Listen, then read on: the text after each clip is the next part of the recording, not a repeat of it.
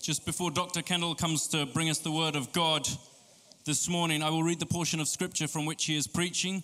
So if you have your Bibles with you, please turn to 2 Kings 2, verses 11 through 18. As they continued along and talked, behold, a chariot of fire with horses of fire appeared suddenly and separated the two of them, and Elijah went up to heaven in a whirlwind. Elisha saw it and cried out, my father, the chariot of Israel and its horsemen. And he no longer saw Elijah. And he then took hold of his own clothes and tore them into two pieces through grief. He picked up the mantle of Elijah that fell off him and went back and stood by the bank of the Jordan. He took the mantle of Elijah that fell from him, and he struck the waters and said, where is the Lord, the God of Elijah? And when he too had struck the waters, they divided this way and that, and Elisha crossed over. When the sons of the prophet who were watching opposite at Jericho saw him, they said, the spirit of Elijah rests on Elisha. And they came to meet him and bowed down to the ground before him in respect. And they said to Elisha, behold, now there are among your servants 50 strong men. Please let them go and search for your master. It may be that the Spirit of the Lord has taken him up and cast him on some mountain or into some valley. And he said, you shall send no one. And when they urged him until he was embarrassed to refuse them, he said, send them. So they sent 50 men, and they searched for 3 days and did not find Elijah. They returned to Elisha while he was staying at Jericho, and he said to them, did I not tell you, do not go? Let's welcome our tea this morning.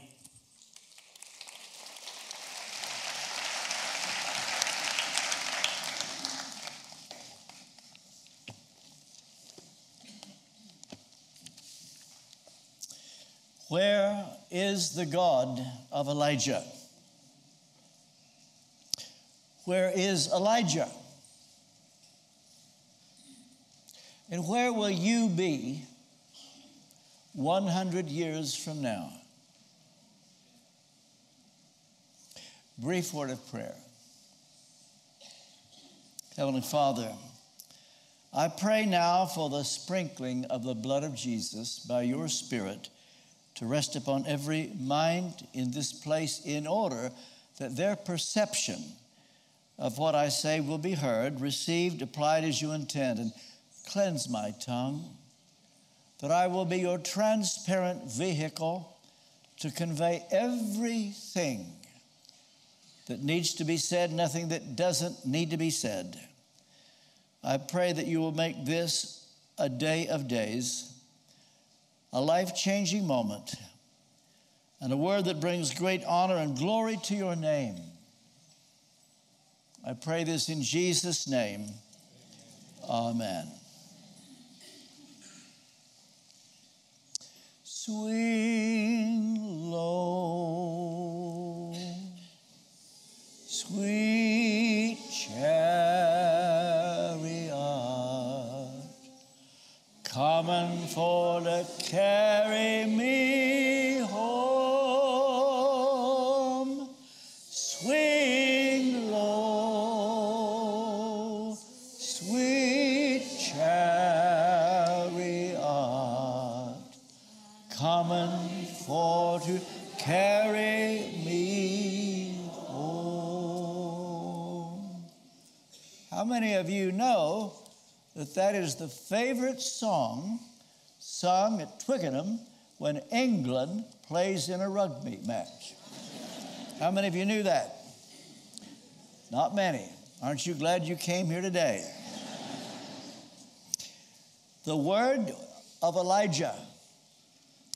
And the word that we have, that he was taken in a whirlwind, gave the old black slaves in Alabama something to look forward to. And that's what that old spiritual is based upon. I looked over Jordan, and what did I see? Coming for to carry me home. A band of angels coming after me. coming for to carry me home. If you get there before I do, coming for to carry me home, tell all my friends I'm a coming too, coming for to carry me home. There are actually two sources for that old spiritual.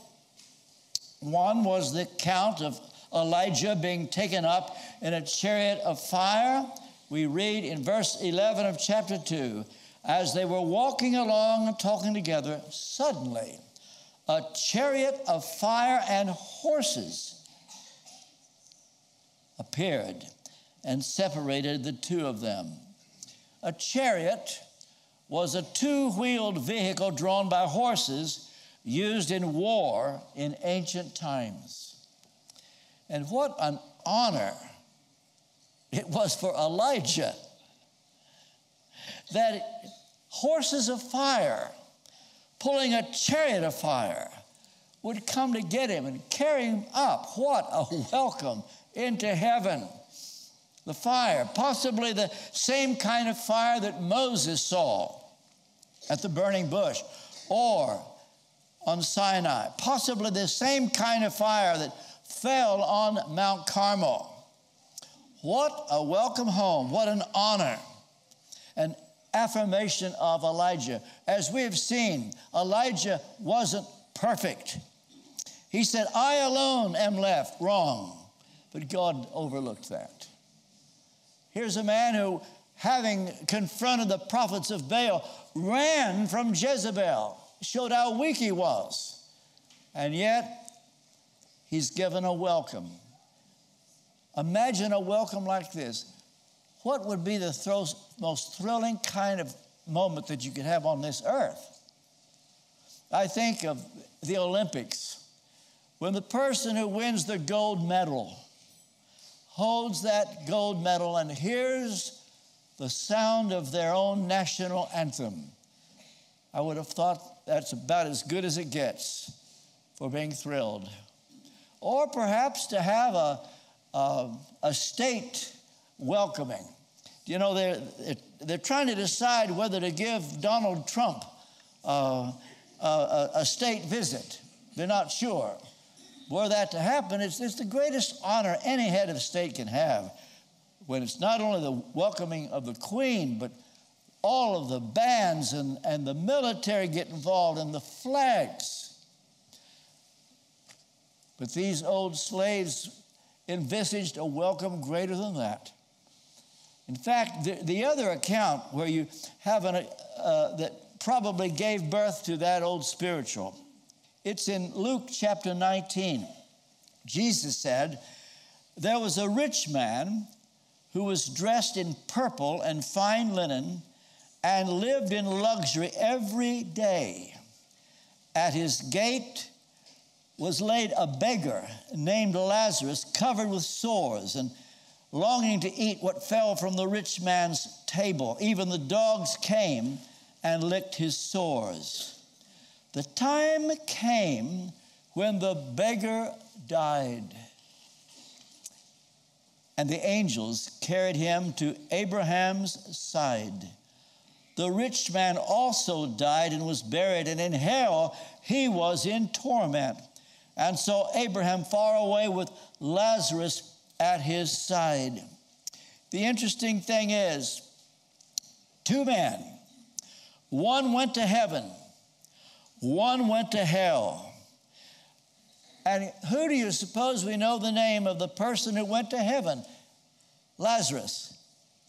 We don't know the name of the rich man. He's nameless. And the wonderful thing is, as a result of him being a beggar, are you aware of this? Only beggars can be saved. It's true. Until you humble yourself and are willing to go on bended knee to God, not because you deserve anything, no snapping of the finger, The great curse of our age is a feeling of entitlement. You got to do away with that. You are entitled to nothing as far as God is concerned. We all deserve to go to hell. There was the rich man who thought he had everything coming to him. He is the one we all think we deserve. Did I say go to hell or heaven? My wife was always correcting me. I get the opposite. The rich man went to hell. Lazarus, the beggar, went to heaven.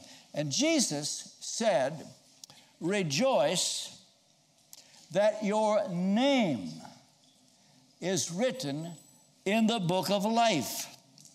You see, there were those who were able to cast out demons, and they were all excited. And they came back to Jesus and said, Lord, even the demons are subject to your name. And Jesus said, rejoice because your names are written in heaven. Your name. Some years ago, one of my mentors, Rolf Barnard, preached a sermon based upon Acts chapter 19, where there were people going around casting out devils, and they would say, in the name of Jesus, whom Paul preaches, come out. And some Jews thought that looked like fun. They're called sons of Sceva, and to them it was a game. And so they would go around casting out demons. In the name of Jesus, whom Paul preaches, come out. And one day, to their surprise, a demon leaped on them and said, Jesus we know, Paul we know, who are you? For that demon was not known in hell. And my old mentor, Rolf Barnard, the base of his sermon was, he said, I want to be known in hell. And I've thought about that a lot over the years. And I can tell you now, I would be so happy if I thought that I was known in hell. I fear I give the devil no problem. I fear that. They knew about Paul. I would rather be famous in hell than famous on this earth. But one thing I know, my name is written in heaven. I wonder if there's anyone here today that you are asking the question, where is the God of Elijah? Well, it's a question Elisha asked when he came to the river Jordan.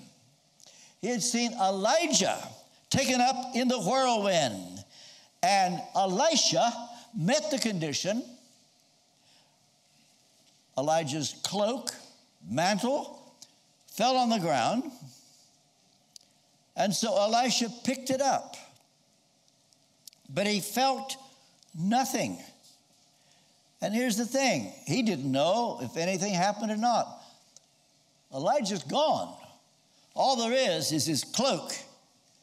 And so he asked the question, where is the God of Elijah? The thing is, Elisha wasn't sure if anything happened. Do you ever pray and you wonder if your prayer was heard? Do you ever think, did God hear me? But I've said it to you before. In my ministry, whenever I have seen some people healed, at the time I prayed, I felt nothing. I remember one Sunday night, a lady from Chile, spoke in broken English, came up to me after the service, and she said to me, heal my husband. Heal your husband. Yeah, last week you healed me, now heal my husband. I said, what do you mean I healed you last week? She said, you prayed for me. I came. I had years ago in Chile, a snake bite on my right leg. And my right leg was big, huge, swollen, big. Other leg, normal. You pray for me. The next morning, no medicine, no doctor, same size as the other. Now heal my husband. Well, what's wrong with you, sir? I don't sleep. The demons kicked me out of bed. We found out later his mother was a witch. I got a deacon and come, let's pray for this man. We anointed him with oil. Now, some of you would have said, you would have taken charge and you would have said, in the name of Jesus, come out. Maybe we could have done that, but we didn't. My faith was weak. We just anointed him with oil. I can tell you, I felt nothing. He came back the following Sunday and said, this week I slept 3 times for the first time in 25 years. So would you have another go? So we prayed for him again. He came back the following week. He said 7 nights in a row, slept like a baby.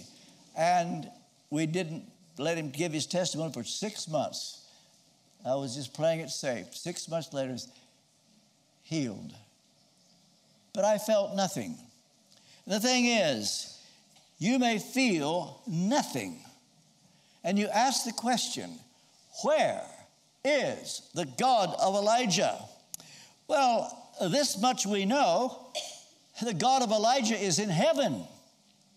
We pray the Lord's Prayer. Louise and I pray it every day. I hope you do. Our Father, who art in heaven. God is in heaven, but he is equally on the earth by the Holy Spirit. The Lord is in his holy temple. Let all the earth be silent before him. As a matter of fact, there is no place in God's universe, his creation, where he's not present. He's omnipresent. The psalmist said, if I make my bed in hell, you're there. Maybe there's someone here, you come to London and you're running from God and you thought you could get away. You can't. You can't run away from God. Wherever you are, he's in your face. And yet there are times when there's no sense of his presence. I wonder if you've ever thought about letting the unconscious presence of God grip you. And that's where faith comes in. If genuine faith truly sets in, you will rejoice in his presence, even if you feel nothing. Now, I've got to come clean. I'll tell you something. Yesterday morning, I looked at those words that are in my notes, and I felt convicted. The truth is, I had one of those days, I guess you have them. I woke up and I had slept not enough. I hate days like that because I think it's going to be all day long. My mind won't be clear. I will be weak, and I have to force myself. And I needed the day to prepare for this sermon. And I was counting on a full day, and I woke up, little sleep. And then I came to the note, if genuine faith truly sets in, you will rejoice in his presence. And I thought, well, I'm going to be preaching that. Do I believe it? And you know what? I didn't feel like it. I didn't feel like it, but I just started praising the Lord. And I just determined to do it. And I praised the Lord, and I was not expecting this. His presence just kicked in. And I had hours of just waiting before him. And in fact, I said to Louise, I've gone 2 hours, haven't even got to my quiet time yet. But that just happened. It just goes to show he's always there. Amen. Praise him. When you don't feel like it, praise him. Amen. Well, why did Elisha ask this question? Where is the God of Elijah? Well, he didn't have Elijah anymore. He's in uncharted waters. He's having to proceed without his father, Elijah. He doesn't know how it's going to be because he had Elijah with him day and night for years. And now Elijah's gone. Do you know what it is to have somebody always with you? Friend, maybe a spouse, or someone that's always been there. And now, no more. and it's not the same. Well, that was Elisha. And he just didn't know if he could cope. And his question is, as he comes to the river Jordan, where he had seen Elijah sometime before put his cloak on the river Jordan and it parted. And now Elisha comes back to the same place. And he's having to proceed. He doesn't know for sure if the anointing has fallen on him, because up to now he has felt nothing. By the way, where is the God of Elijah? Well, here's an interesting thing. Jesus said, my Father is at work. He is always working. That's in John chapter 5, verse 17. Let that grip you. My Father is always working, and He is working in your behalf. You may feel nothing. You've come into this place and you don't have the friend you used to have. You're in a situation you've never been in before, and you're in uncharted waters and you feel nothing. But I want you to know, and you can take this to the bank. In heaven, your heavenly Father is always working. Well, I would ask you this question. What is your river Jordan? Have you come to the river Jordan and you want to know what's going on?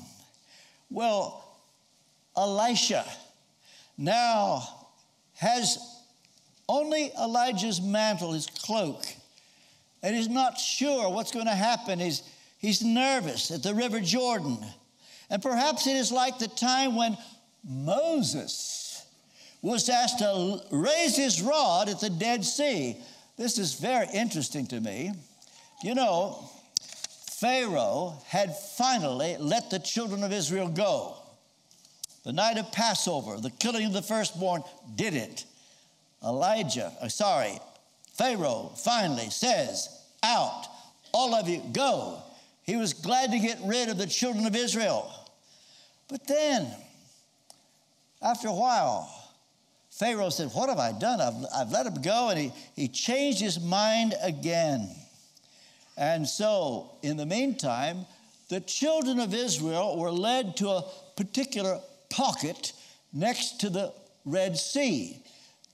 God might have led them another way, and they would never have to worry about the Egyptians again, or if they'd gone this way. But on purpose, he led them to a pocket where there's nothing they could do. And all of a sudden, they look up, lo and behold, the Egyptians are coming after them, 600 chariots, and the people of Israel. They say to Moses, was it because there were no graves in Egypt that you brought us down to die? You would have thought they would never complain after seeing what God had done. But in no time, they're starting to complain.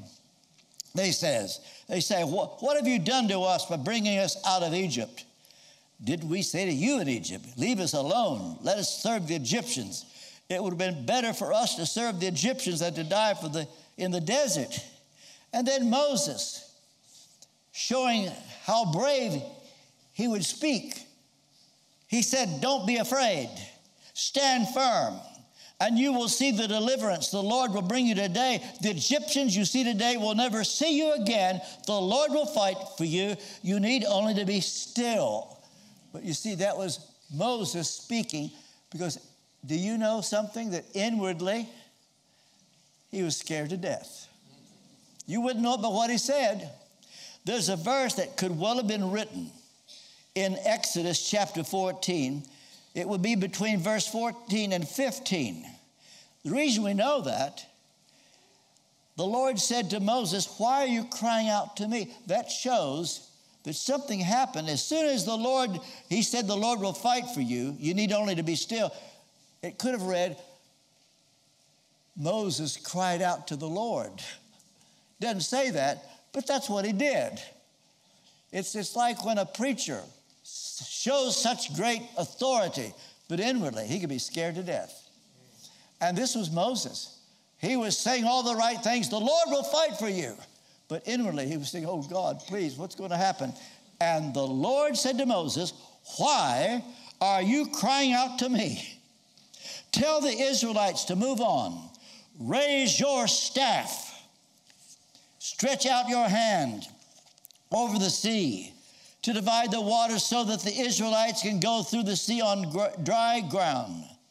I will harden the hearts of the Egyptians so that they will go in after them. And I will gain glory. Imagine that. Why would Pharaoh come back again? God says, I will gain glory. Have you come to your Jordan? I don't know what your Jordan may be. Maybe you've lost a friend.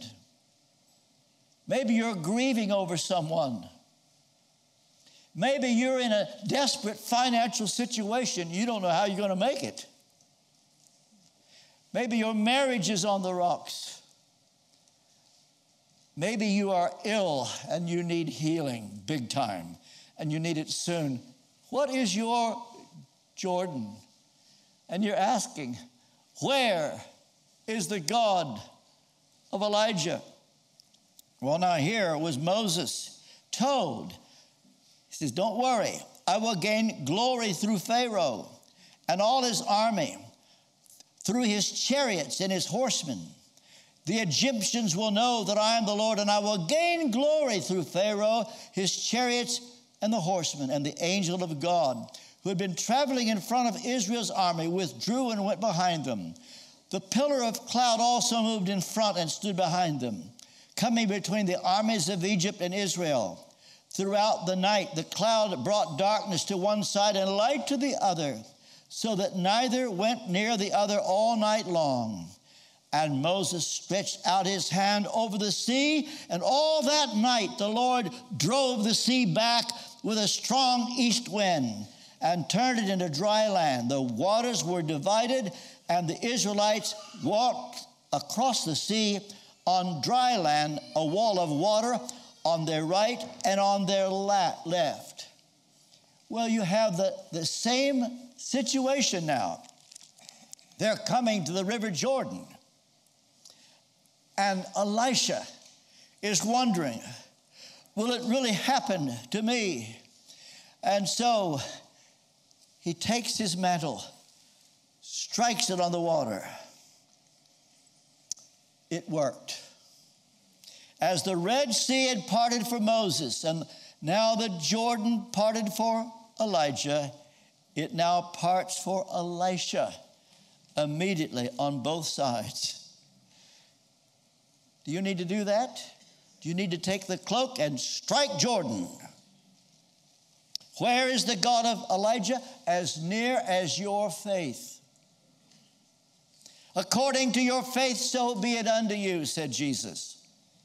Jesus saw the woman's faith who just wanted to touch the hem of his garment and said, your faith has healed you. Paul saw a man's faith, and he saw that he had faith to be healed, and he was healed. What is your Jordan? Are you right there? And you're asking the question, where is the God of Elijah? Well, now, what about Elijah? Where is he? Well, I can tell you, he's in heaven. He was given a rich welcome. What a welcome into heaven. But you know what? According to 2 Peter chapter 1, verse 11, it says to ordinary people like you and me, if you add to your faith virtue, virtue knowledge, knowledge kindness, kindness patience, patience temperance, temperance godliness. He said if you do these things, you will be given a rich welcome into heaven. It'll be worth everything. And you feel at the moment you're not accomplishing much. You feel so little, but you're adding to your faith virtue, virtue knowledge, knowledge temperance. Read it in 2 Peter chapter 1. You see, will all believers receive a rich welcome? Will all believers? No. Paul talks about those who will be saved so as by fire, their works burned up, no reward at the judgment seat of Christ, none. They get to heaven only just. Well, you might ask, well, what about believers who are not saved by fire? Will they receive a rich welcome like Elijah received? Who knows? I can't be sure. But those who meet the conditions that characterized Lazarus, who was given an angelic escort to glory. Imagine this. Lazarus, poor man, beggar, he never got escorted anywhere. He didn't know what it was to ride in a taxi. He was a poor man, but he was a beggar. And God knew his name. That's why it's interesting about that parable. We don't know the name of the man that went to hell. Nameless. God said to Israel, Isaiah 43, I have redeemed you. I've called you by your name. We all like it when somebody remembers our name and calls us by name. And you may not be famous. Your name might not have been in the Times yesterday as having been greeted by Her Majesty the Queen. Or when you die, you may not have your name written in a newspaper. But I can tell you what matters, that your name is written in heaven. And the condition that is required is that you're a beggar, not ashamed to go to God. You don't snap your finger and expect God to salute. The leper who knew his place in society, when he went to Jesus, he didn't say, you've got to heal me. No, he said, Lord, if you will, you don't have to, but if you will, you can make me clean. And Jesus said, I will. And we come to God just saying, I have nothing, but would you be so kind as to save me? God, be merciful to me, a sinner. Well, we know the name of the man that went to heaven. Back in the hills of Kentucky, we used to sing a song. It goes something like this. Lord, I care not for riches, neither silver nor gold. I would make sure of heaven, I would enter the fold. In the book of thy kingdom, with its pages so fair, tell me, Jesus, my Savior, is my name written there? Do you know what? Sing it with me if you do. Is my name written there on the page white and fair, in the book of thy kingdom? Is my name written there? Well, Elijah, he was now in heaven. It's interesting. Some of the prophets, you thought they would know better, but they said, he must be carried around somewhere. Let's go look for him. Elisha said, don't bother. I can tell you now, you won't find him. Oh, let's go have a look. They came back. We couldn't find him. Well, the next time Elijah is seen, it's with Moses when Jesus was transfigured on a high mountain. You know, there are two people in the Bible who are said not to die. It's Enoch and Elijah. Moses died. God buried him. Nobody knew where his grave was, and people would go to the grave and worship. We're all going to die. You say, well, what about Enoch? He was translated that he should not see death. He was an exception. Enoch and Elijah were exceptions. But you and I will die unless Jesus comes first. So I bring my talk to a close. Where will you be 100 years from now? I think we could all reasonably assume that we will not be here 100 years from now. If I were to be here 100 years from now, I will be 181. Who here has faith to believe I will be here in 100 years? Is your hand up, dear? Oh, give her a gold medal. I don't think any of us will be here 100 years from now, but you know, my friend Lyndon Bowering and Alan Bell and I were in Israel a few years ago, and I get a phone call from Andrew White, Canon Andrew White. He's the Archbishop of Canterbury's envoy. And to make a long story short, he just said, Yasser Arafat will see you in Ramallah tomorrow at 6 o'clock. Well, I called Louise. I said, you're not going to believe who I'm going to meet. The president of the PLO, the Palestinian Liberation Organization, was going to see me. And it was billed to be a 15-minute visit, and I thought I'll never see him again. And so I'm going to risk everything. I'm going to go for him and do all I can. And I said to him, Rais, where will you be 100 years from now? The question that will matter then will be not whether you got Jerusalem or the Israelis. Where will you be 100 years from now? Well, they didn't throw me out. We were there an hour and 45 minutes. I visited him 5 times. I say in my book, it ain't over till it's over. I expect to see Yasser Arafat in heaven. But the kindest question anybody could ask you, do you know for sure that if you were to die today, would you go to heaven? Would you be willing, if you don't know for sure, where you will be 100 years from now? And there may be only one person like that. But I have a feeling there's at least one. You don't know where you will be 100 years from now, and you can know where you will be. You can know you will be in heaven. In order to know that for sure, I'm going to ask you right now to pray this prayer. You don't need to say it out loud. Say it in your heart. God will see you. You ready? Lord Jesus, I'm a sinner. I'm sorry for my sins. I need you. I want you.